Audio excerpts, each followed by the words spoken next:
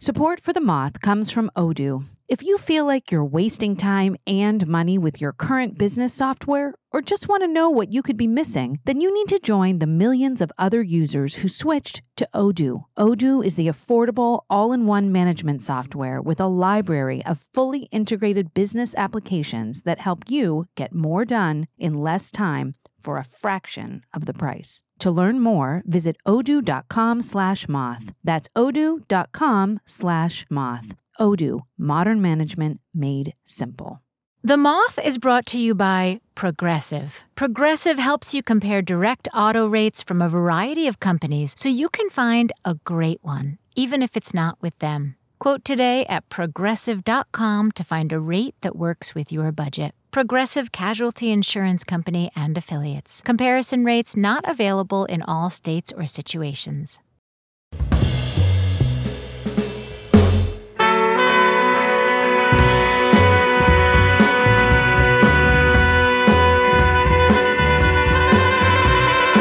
From PRX, this is the Moth Radio Hour. I'm Meg Bowles, and in this hour, we bring you 4 stories that explore the seemingly impossible.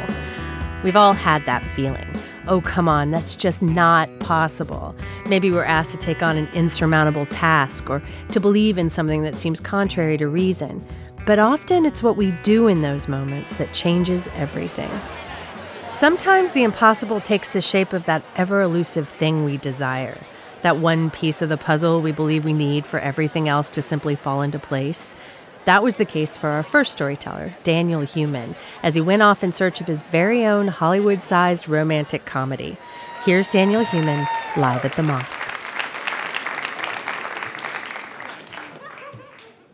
So I'm 20 and I have never so much as kissed a girl. And people ask me how that's even possible, and, the easy answer I give them is that I went to an all-boys school. But the truth is that I'm just really awkward. I'm a nerd. I do not understand flirting. And really, my only frame of reference for how to talk to girls are movies. Like, I can remember this one time I went to the park with this friend that I really liked. And I remember sort of stopping in the park to explain to her each of the detailed reasons why we should be more than friends. In my mind, this is the scene from Chasing Amy, where Ben Affleck stops the car to declare his love for Amy. It doesn't go like the movie. She has no idea that I like her, and I have no idea that relationships don't start by copying Ben Affleck. And that's when I see the movie Swingers. If you haven't seen it, Swingers is one of those 90s films that makes no sense at all in our era of smartphones.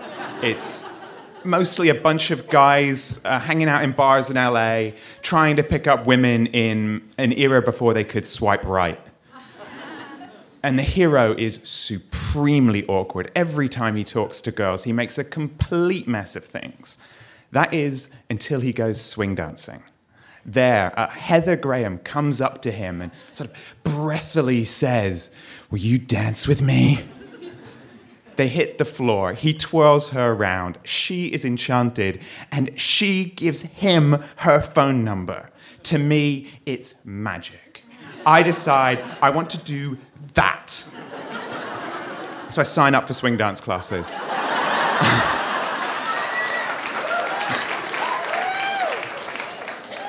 It turns out that watching a movie doesn't make me a good swing dancer. They teach us like the basic step of swing dancing. It's called a triple step. It's supposed to be 3 steps in 2 beats, so 1 and 2, step, step, step.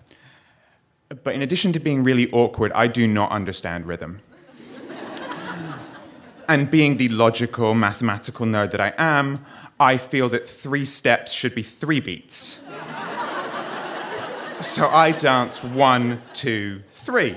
Step, step, step. The music comes on, I am off rhythm, I am out of sync, and I am a nightmare for anyone who has to dance with me. but I still think I can be one of the guys from Swingers. So I'm having lunch one day, and I see one of the girls in the dance class. I figure, this is my chance. I go up to her, and I say hello, and then instead of asking for a date, I completely chicken out, and I suggest that we meet for a dance practice, and she says no, and it's just all too much. It's too many rejections. These are just the start, and with each time, my insecurity grows and grows, and I figure there's something wrong with me, and I just can't do it anymore, and I stop. And then no more trying to meet anyone. So I give up trying to be one of the guys from Swingers. But I still keep going to the dance classes. Okay, I'm a terrible dancer, but I am learning some other things. As, I get the triple steps, I learn to, do actual rhythm. And at the same time, I learned to introduce myself to people. And by the time I'm on spins and turns, I'm making new friends. And by the time I graduate from, the classes to going to like an actual social dance, I have more confidence. I mean, I am still awkward as hell, but maybe a little less awkward. So I'm at a social dance, and this girl goes by in an amazing vintage dress. And I ask her to dance with me, and she says yes. And I ask her to dance another song, and she says yes. And we get to talking, and the conversation just flows. It could be something from a really stupid romantic comedy, but I am this time not following a script. So I ask if I can buy her a drink. She says that she doesn't drink. My face just drops. But then she realizes what I meant, and she asks for a Diet Coke. Before the night is over, she gives me her phone number. And what happens next isn't just that first kiss, it's first love. And it beats the hell out of anything I'd seen in Swingers.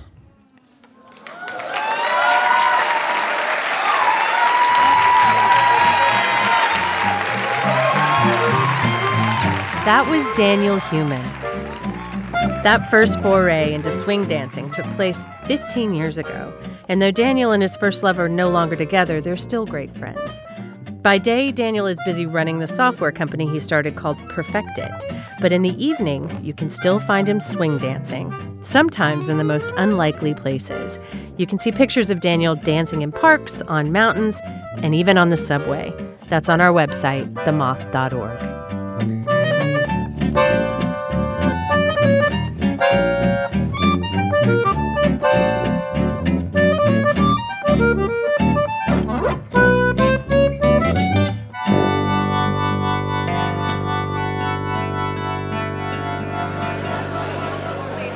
Cathy Olkin told this next story in Boulder, Colorado, where she works as a deputy project scientist for NASA's New Horizons, which is an interplanetary space probe that was launched as part of NASA's New Frontiers program, which roughly translated means Cathy has a really cool job helping to oversee a mission that is voyaging to unexplored parts of our solar system. Here's Cathy Olkin, live at the Moth.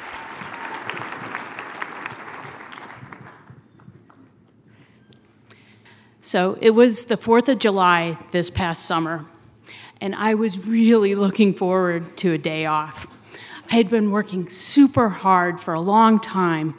I was working on NASA's New Horizons mission to Pluto, and there were always something to do. But I was going to take the 4th of July off. So I slept in, I read a little. Later, I decided to check email. Never check email on a day off. There was a message there from the mission operations manager, Alice Bowman. My eye immediately went to it. It said that the spacecraft had gone safe. That's like the worst possible thing that could happen. I couldn't believe what I saw in the message. I'm like, how could this have happened? It was going to be a simple day, a day off. You see, I had been working on this project for more than a decade. In 2004, I had relocated my family from California to Boulder, Colorado to work on this mission. This was a once-in-a-lifetime opportunity. I'm an astronomer, and I had been spending decades looking at Pluto through ground-based telescopes, and it's just this fuzzy dot. There's not much, you can't make out any surface details. We kept looking through these ground-based telescopes, even through the Hubble Space Telescope. It's still just a fuzzy dot because Pluto's really far away.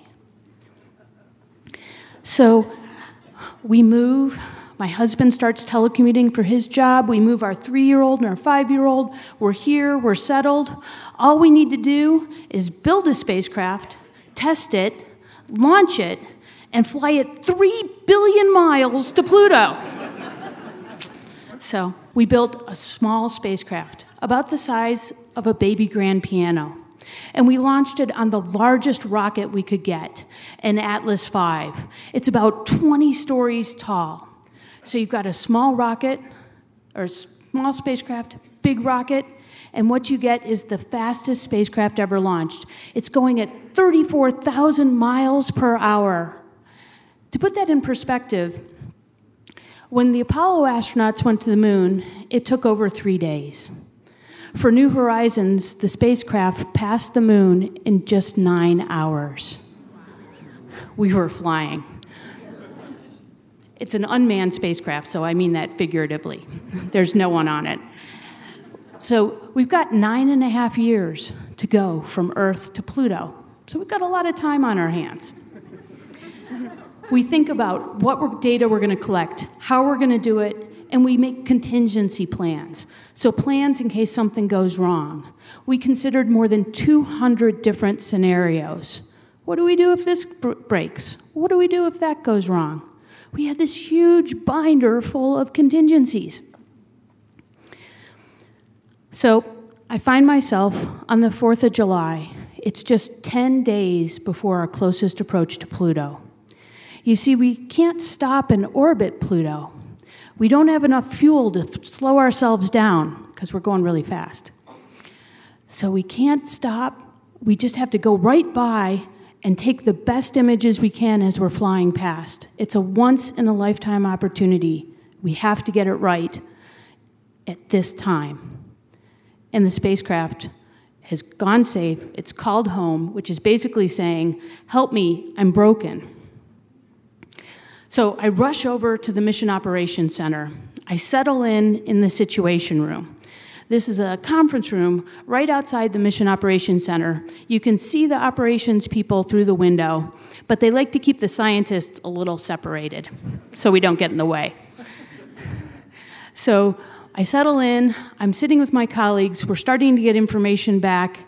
And interestingly, I'm starting to feel calm. That sick feeling in the pit of my stomach is relaxing because I've been working with these people for more than a decade, and everyone knows what they need to do. We all know what our responsibilities are and how to make this work. You see, we have 3 days to get the spacecraft back in working order. By July 7th, we have to have it up and ready to start executing those commands so that when it flies by Pluto, we get the data that we've been waiting more than a decade for. So we start to get information back, but it takes a while. It takes the signal 4.5 hours to travel from Earth out to the spacecraft. And then it takes another 4.5 hours for it to come back so we can hear what the spacecraft had to say. So it's like a really slow conversation. Imagine you say hi to someone, then you go watch 3 football games, and you come back and they say hi. So that's the kind of data rates we were getting. We start to find out what went wrong. We had overtaxed the computer on the spacecraft.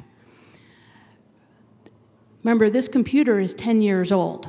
My guess is that none of you use a spacecraft computer that's 10 years old on a daily basis for really important things. But we planned for that because we sent 2 computers. So we overtaxed the prime computer, and before it crashed, it started up the backup computer and said, call home. Okay, good, it's working, kind of.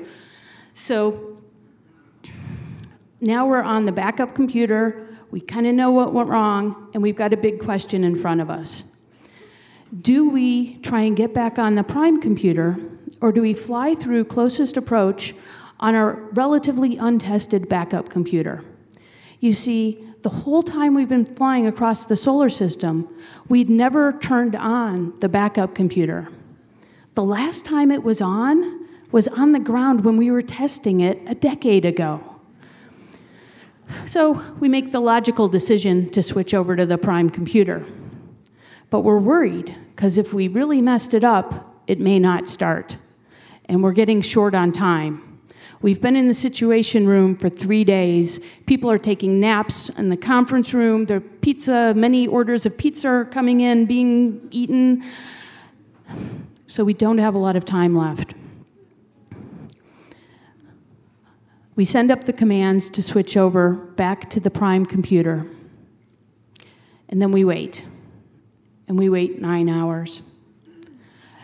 I find myself 9 hours later back in the Situation Room, looking through the glass window at the operations people, hoping this works.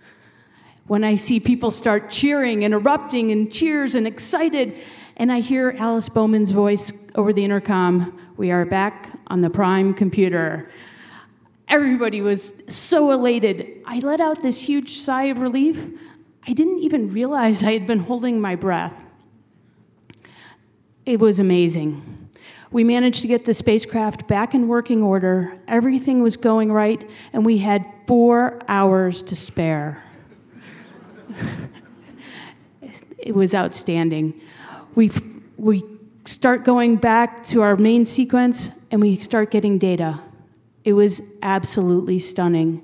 Views of Pluto like we had never seen before. I couldn't believe the beauty and the details that were awaiting us at Pluto.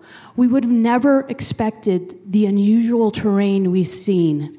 We saw a heart-shaped glacier made out of nitrogen and carbon monoxide ices. At the edge of the glacier, there's huge mountains as tall as the Rocky Mountains, made out of water ice. Pluto has a large moon named Charon, and on that moon, there's a deep canyon, deeper than the Grand Canyon. All of these wonders awaited us. As I had previously looked at Pluto through our ground-based telescopes, they were there, and I just couldn't see it. It was miraculous. We had accomplished our objective of transforming Pluto from a fuzzy point of light to a complex, rich geologic world. Thank you.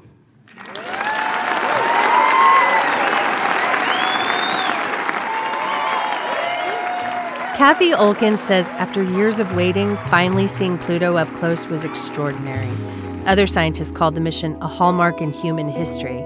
You can see some of those pictures on our website. The heart-shaped glacier they discovered made of nitrogen, methane, and carbon monoxide ices, and the red poles of Charon. The images are pretty stunning. After the spacecraft reached Pluto, NASA gave the okay to have the mission extended.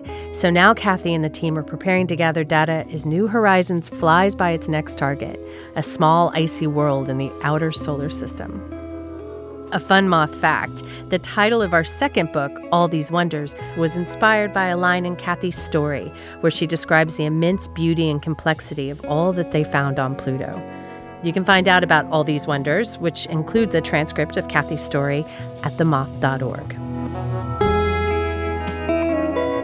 Coming up, learning to trust that voice inside your head when the Moth Radio Hour continues.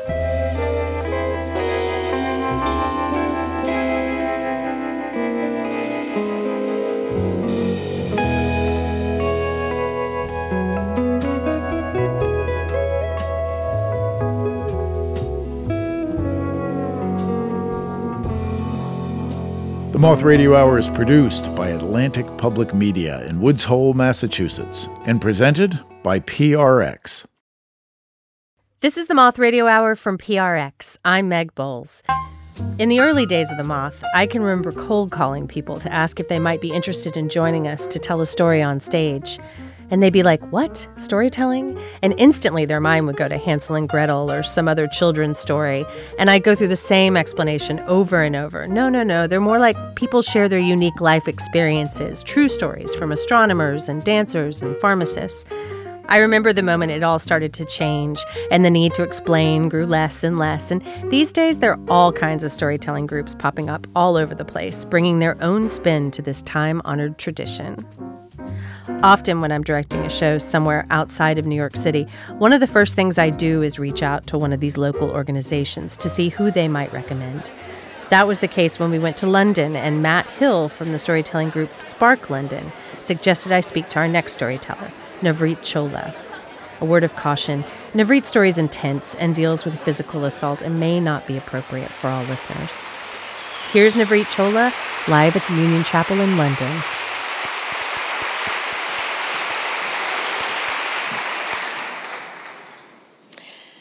So I'm standing in the phone box, and I put 20 pence in, and I phone my boyfriend, and he answers. So I put a pound coin in, and just as we're about to speak, I suddenly feel the door behind me open.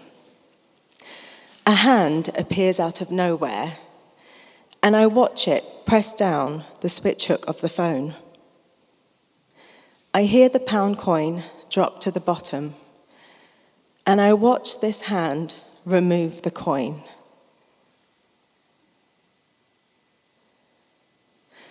Earlier that evening, I had actually been staying at my boyfriend's flat. He lived on Main University campus in Birmingham city centre. He was away on work experience, and he'd given me the keys to his flat, which was great for me because I lived off main campus, another site in Handsworth Wood, a short bus ride away. But after spending a few nights there and a really long day in the library, I suddenly had this urge that I needed to go home. I just needed to be in my own space.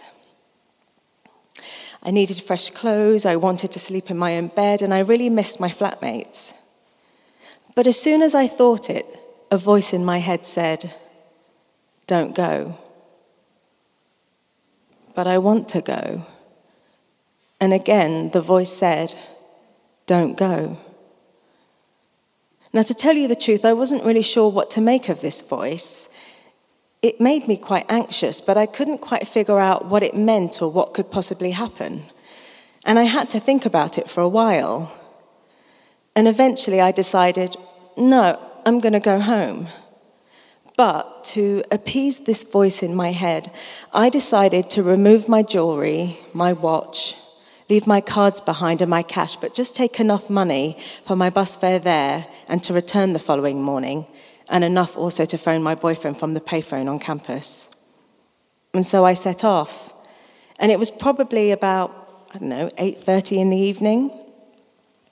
So I was studying in Birmingham, and their subways, particularly when I was there, had a reputation for being quite seedy and unsafe, and I had actually been flashed at a number of times down there. But on this particular occasion, as I walked through the tunnel, I noticed a female police officer ahead of me, and I remember thinking this was a good omen. I kind of broke my stride so we were almost walking in tandem without making it too obvious, and then I exit the subway and I get to my bus stop. And usually, regardless of what the timetable says, I always have to wait half an hour for my bus. But on this particular evening, it comes within minutes. So when I get on the bus, I actually sit near the bus driver because I think this is the most sensible thing to do. And then I arrive at my stop. And at this point, I'd say I'm pretty much on the home stretch. All I have to do now is get home. And as I'm walking along the street, I suddenly notice an empty phone box on the corner. And in that moment, I decide, I'm going to call my boyfriend from there. Now, I make this decision because the payphone on my campus serves about 50 people, and it's always ringing off the hook. So if I really want to speak to my boyfriend tonight, this is my best chance. I realize at this point, I'm slightly deviating from the plan of just going straight home. But I can distinctly remember, as I felt the door close behind me, I'm safe in here. It's a box. So I put my money in and I call my boyfriend, and then suddenly I feel the door behind me open. A hand appears out of nowhere, and I watch it press down the switch hook of the phone. I hear the pound coin drop to the bottom, and I watch this hand remove the coin. I don't remember dropping the receiver, but I do remember seeing it swing from side to side. Suddenly, these arms tighten around me, and I can feel something sharp against my neck. And I'm scared. I'm so scared. My mouth is dry, and I can hardly breathe, and my heart is beating so fast, I can feel it pulsing in the back of my throat, like at any moment it could just rip through. And I'm fighting so hard to stop my knees from buckling. And I keep saying to myself over and over again, is this happening? This isn't happening. Is this really happening? To me? I think I'm told not to move or make a sound, but I can't be sure. He asks me for money, but I don't have any. No, wait, I do. I have 75 pence. I think he thinks I'm mocking him, so I give him my bag and he turns me around and he pushes me up against the phone. And through the sheer panic of it all, something happened to me. I was suddenly overcome by this strange sense of calm, presence, and lucidity. My senses were heightened, and I could feel and sense everything around me. It was like I was inhabiting every cell of my body. And I think time must have stood still or something, because after that, everything happened in slow motion. The voice in my head asks me, so, how does this end? What happens now? And so I start running through all these different scenarios in my mind. Or maybe I'm stabbed and I die.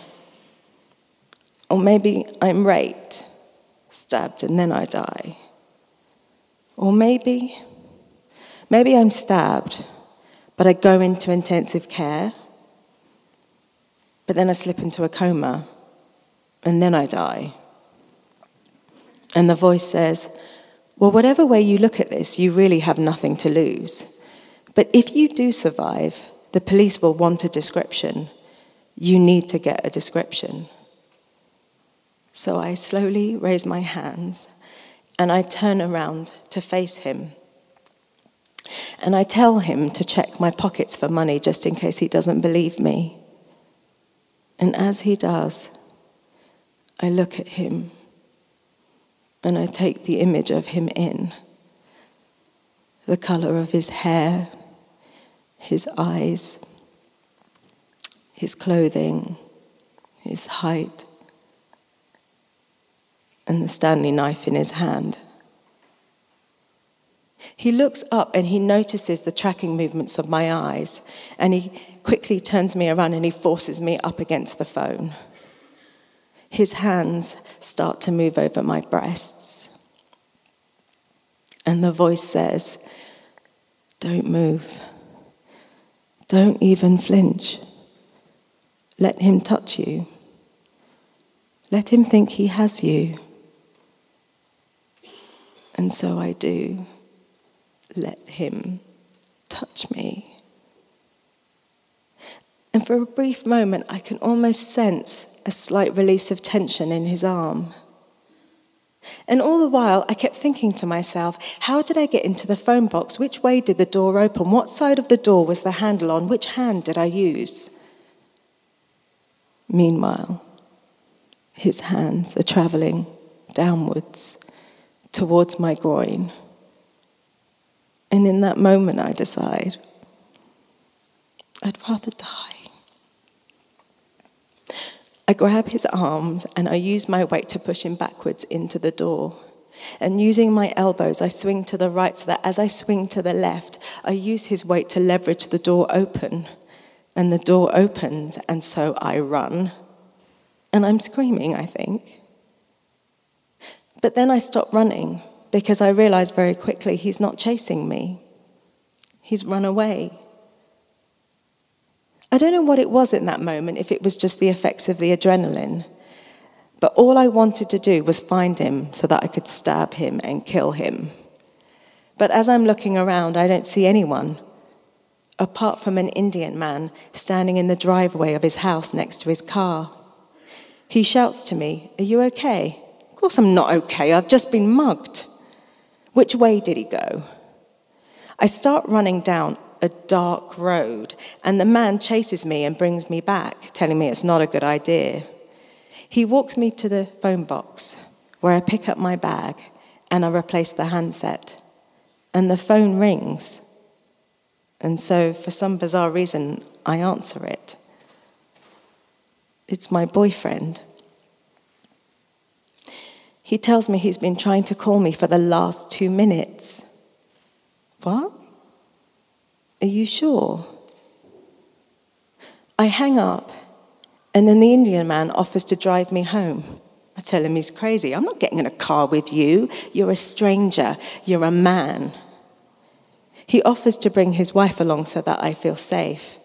It's just that now I have to wait for her because she has to get ready and get her purse.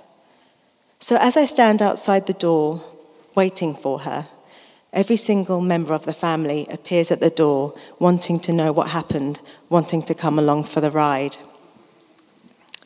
Eventually, everyone is seated in the car. Everyone except for me. There's no room for me to sit. Someone has to get out of the car so that I can get in, so that I can go home. Eventually, it's agreed that the grandfather will stay behind. The drive is excruciatingly slow owing to the weight of the car, and so claustrophobic. I burst into tears, and the grandmother says, "Stop crying. What are you crying for? It's not like you were raped." "Oh, wait a minute," she says. "He didn't touch you down there, did he?" "No." "Well, that's all right then, because otherwise you would have been spoiled." We get to the car park, and I ask to be let down. They offer to walk me to my door, and I flat out refuse. And as I watch the car pull away, I realize as I stand in this dark car park, I'm breathing again. And it's only in that moment I realize I'm home. I made it home. Thank you.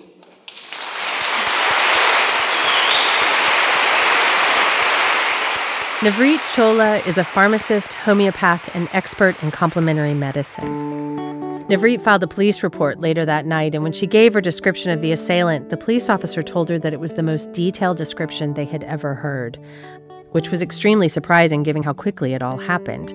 The phone company estimated that the time between calling her boyfriend and him calling back was just under 2 minutes.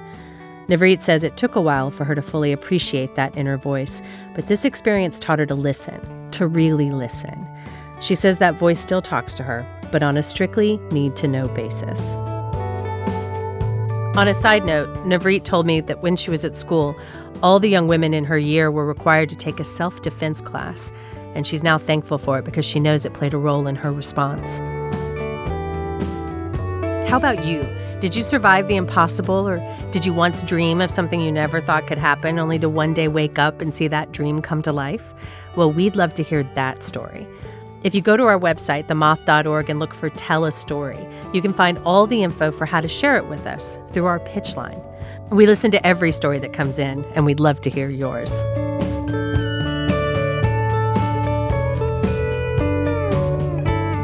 Coming up, a story of the fine line between being cautious and being scared out of your wits. That's when the Moth Radio Hour continues.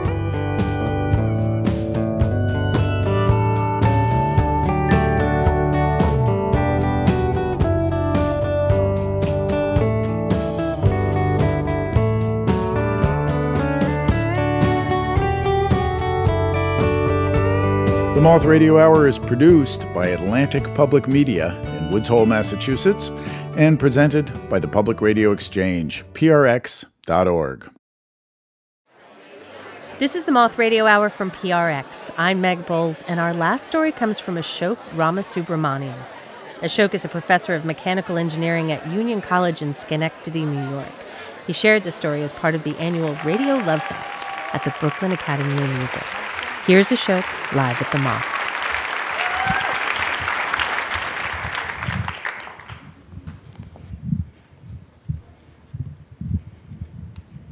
I have a PhD in mechanical engineering. I can figure this out.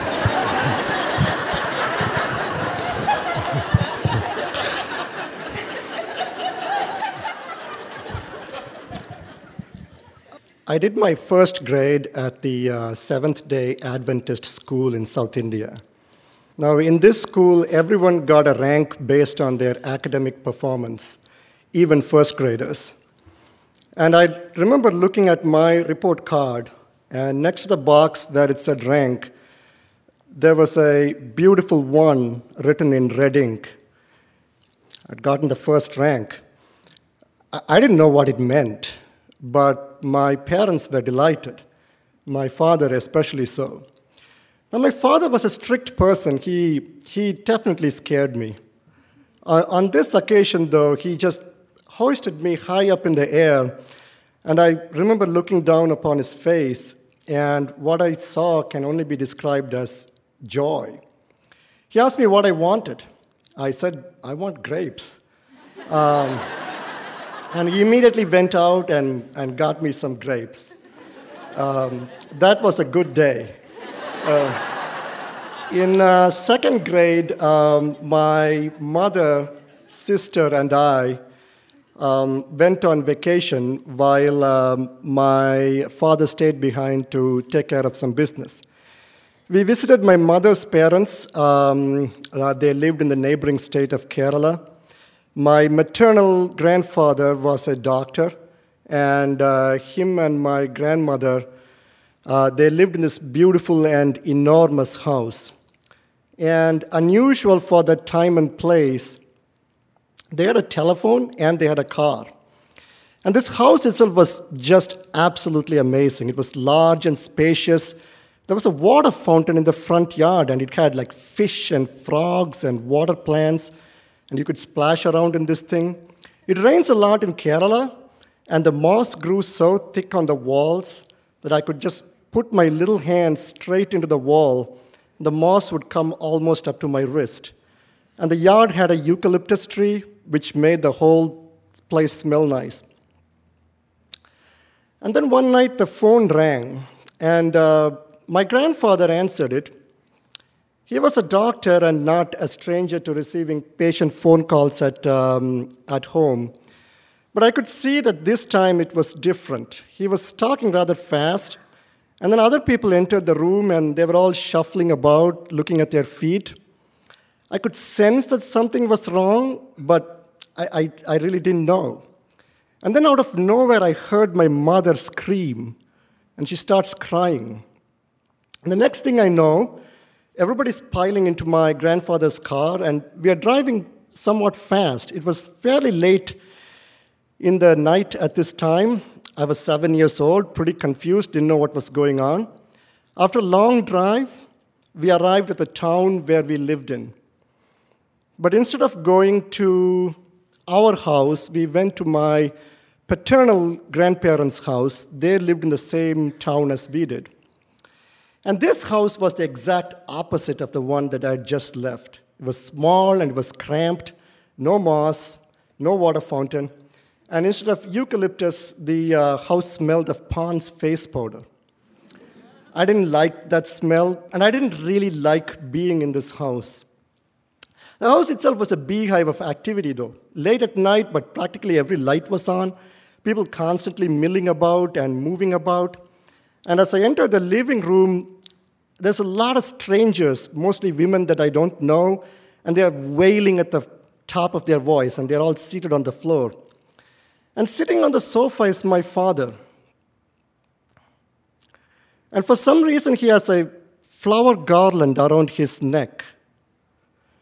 which is very odd, and there's cotton in his nostrils, and his color wasn't right. And they told me my father had died. He was 33 years old. I was 7.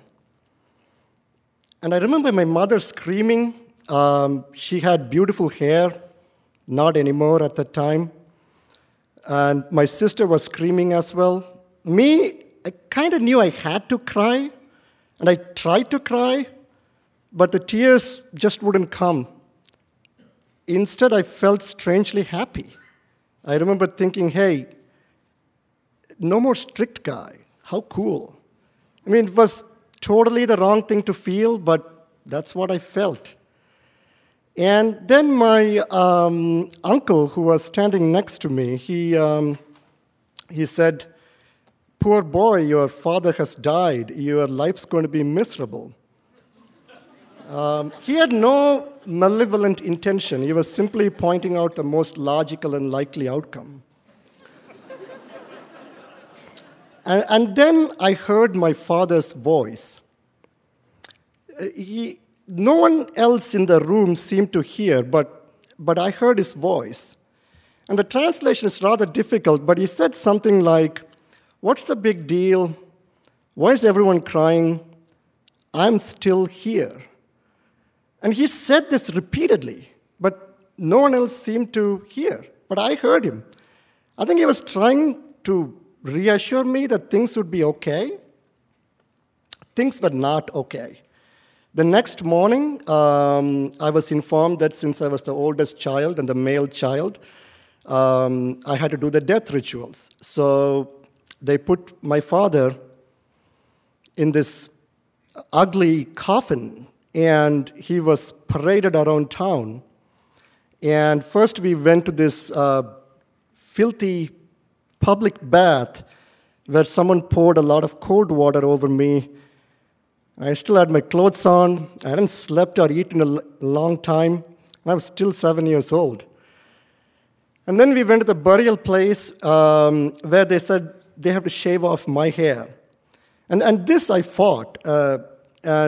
But the person with the knife was just too strong. And they held me down, and I was fighting, and the blade wasn't particularly sharp. So I remember like tears and blood and hair falling on my lap. And then we saw the burial pit where they were going to put my father in. And I remember feeling absolutely terrified that they were going to put me in the pit as well. And mercifully, I don't remember much else from that day. And growing up in India was indeed difficult. It's a patriarchal society, and not having a father was so bad that I was not even allowed to talk about it. If someone asked me, hey, where's your father? I was supposed to say, he is out of town, and I don't know when he will return. And it seemed like my uncle got it right, like my life was indeed miserable. Some years passed, I grew up, got married, moved to America, but you don't really escape from something like that. Like fear and dread have always been a part of me. And in my worldview, buildings collapse, planes fall from the sky, and the ground just opens up and swallows you whole. Sometimes, literally, as was the case when I was convinced that my kitchen floor would collapse. And there is a distinction between cautious and being scared out of one's wits, and I'm always on the wrong side of that divide. On a cold February morning in 2010, my son was born, and as I held my firstborn in my hands, I remember feeling this absolute dread and absolute panic. I remember thinking, I'm going to die young, and this whole wretched cycle is going to repeat itself. And then it didn't help that around this time, I was diagnosed with a congenital cardiac disorder, something that could have killed my father, but nobody knows. And then they also told me that there is a 50% chance that I could pass this condition to my son. And that was just too much, like not having a father and cardiac disease, all that was bad enough, but now my son has to deal with it? I just couldn't bear it at that point. And I finally started to break down and started to cry. And I would hide in the basement and just cry and cry and cry. But around this time, I also made a decision. The cold, hard fact is, I could die young. There is not much I can do about that. You don't always win the race with genetics. But I could put on a brave face in front of my son so long as I'm still alive. I think children need to see their parents as calm and strong. So I decided to fake it till I make it. And a few years later, also on a cold February morning, my daughter was born. And as I held my daughter in my hands, I again felt dread and fear and all that, but this time a little bit less, and maybe even a tiny hint of joy. Last summer, I took my daughter to the Mohawk River in upstate New York. There's a lock there where they race and lower boats. And there's this prime viewing spot that in order to get there, you got to cross this metal bridge. And as I cross this metal bridge, all kinds of fears come into my thought stream. Like, what if the dude behind me is totally evil and pushes me? Like, what if I get a heart attack at the right moment? What if there's a gust of wind? All that. But here's the thing. Instead of staying on the side of safety and playing it safe, I crossed that bridge every single day. Just fake it till you make it. My daughter, she just looks on with fascination at the gears and all that. And the thought of falling into the water simply doesn't occur to her. She simply trusts that I'm going to hold her tight. And lately I've noticed that I've been quietly doing other things that require trusting the universe just a little bit more. I routinely skip the flu vaccine. I bike in the city. Not today, but yesterday I did. Once I mailed my passport without express mail. Actually, not even priority mail, just regular mail. It won't get lost. It's going to be okay. The ground won't swallow it up. And this kind of trusting the universe is like totally new concept to me. And we are reaching an important milestone in my family. Yesterday, my son turned 7, the same age I was when my dad died. And 2 weeks, my daughter will turn 3, the same age my sister was when my dad died. But as I lift them up and they look down upon my face, I don't think they see someone who is scared and terrified all the time. They simply see their father. And maybe I'm starting to trust the words of my own father from so long ago. What's the big deal? Things are going to be okay. Now, I'm an engineer and a scientist, and my training tells me that men do not speak to their children after they die. But to hell with science and to hell with logic, my father did speak to me. I did hear him, and he was correct. Thank you.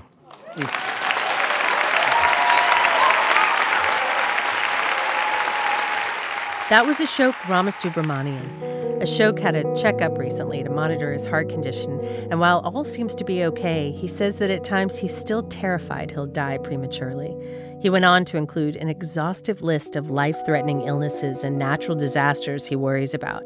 But he says the good news is he's thriving and being productive and enjoying himself in spite of the fears. Ashok feels confident his father would be proud of all that he's achieved, especially given that he had very little parental support. Things have turned out okay, just as his father said they would.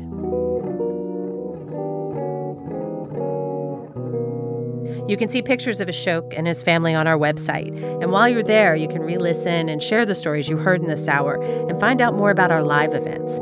That's on our website, themoth.org.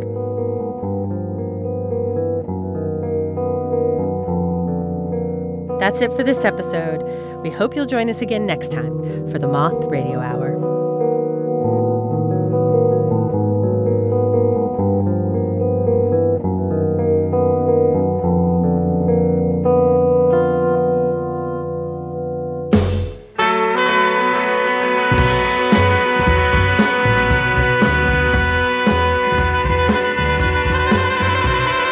Your host this hour was Meg Bowles. Meg also directed the stories in the show.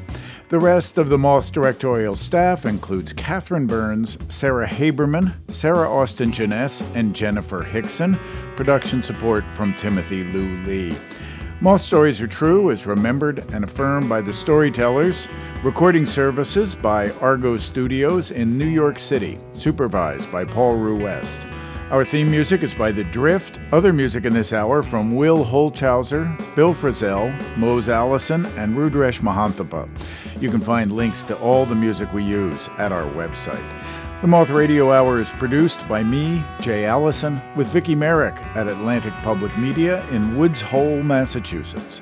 This hour was produced with funds from the National Endowment for the Arts.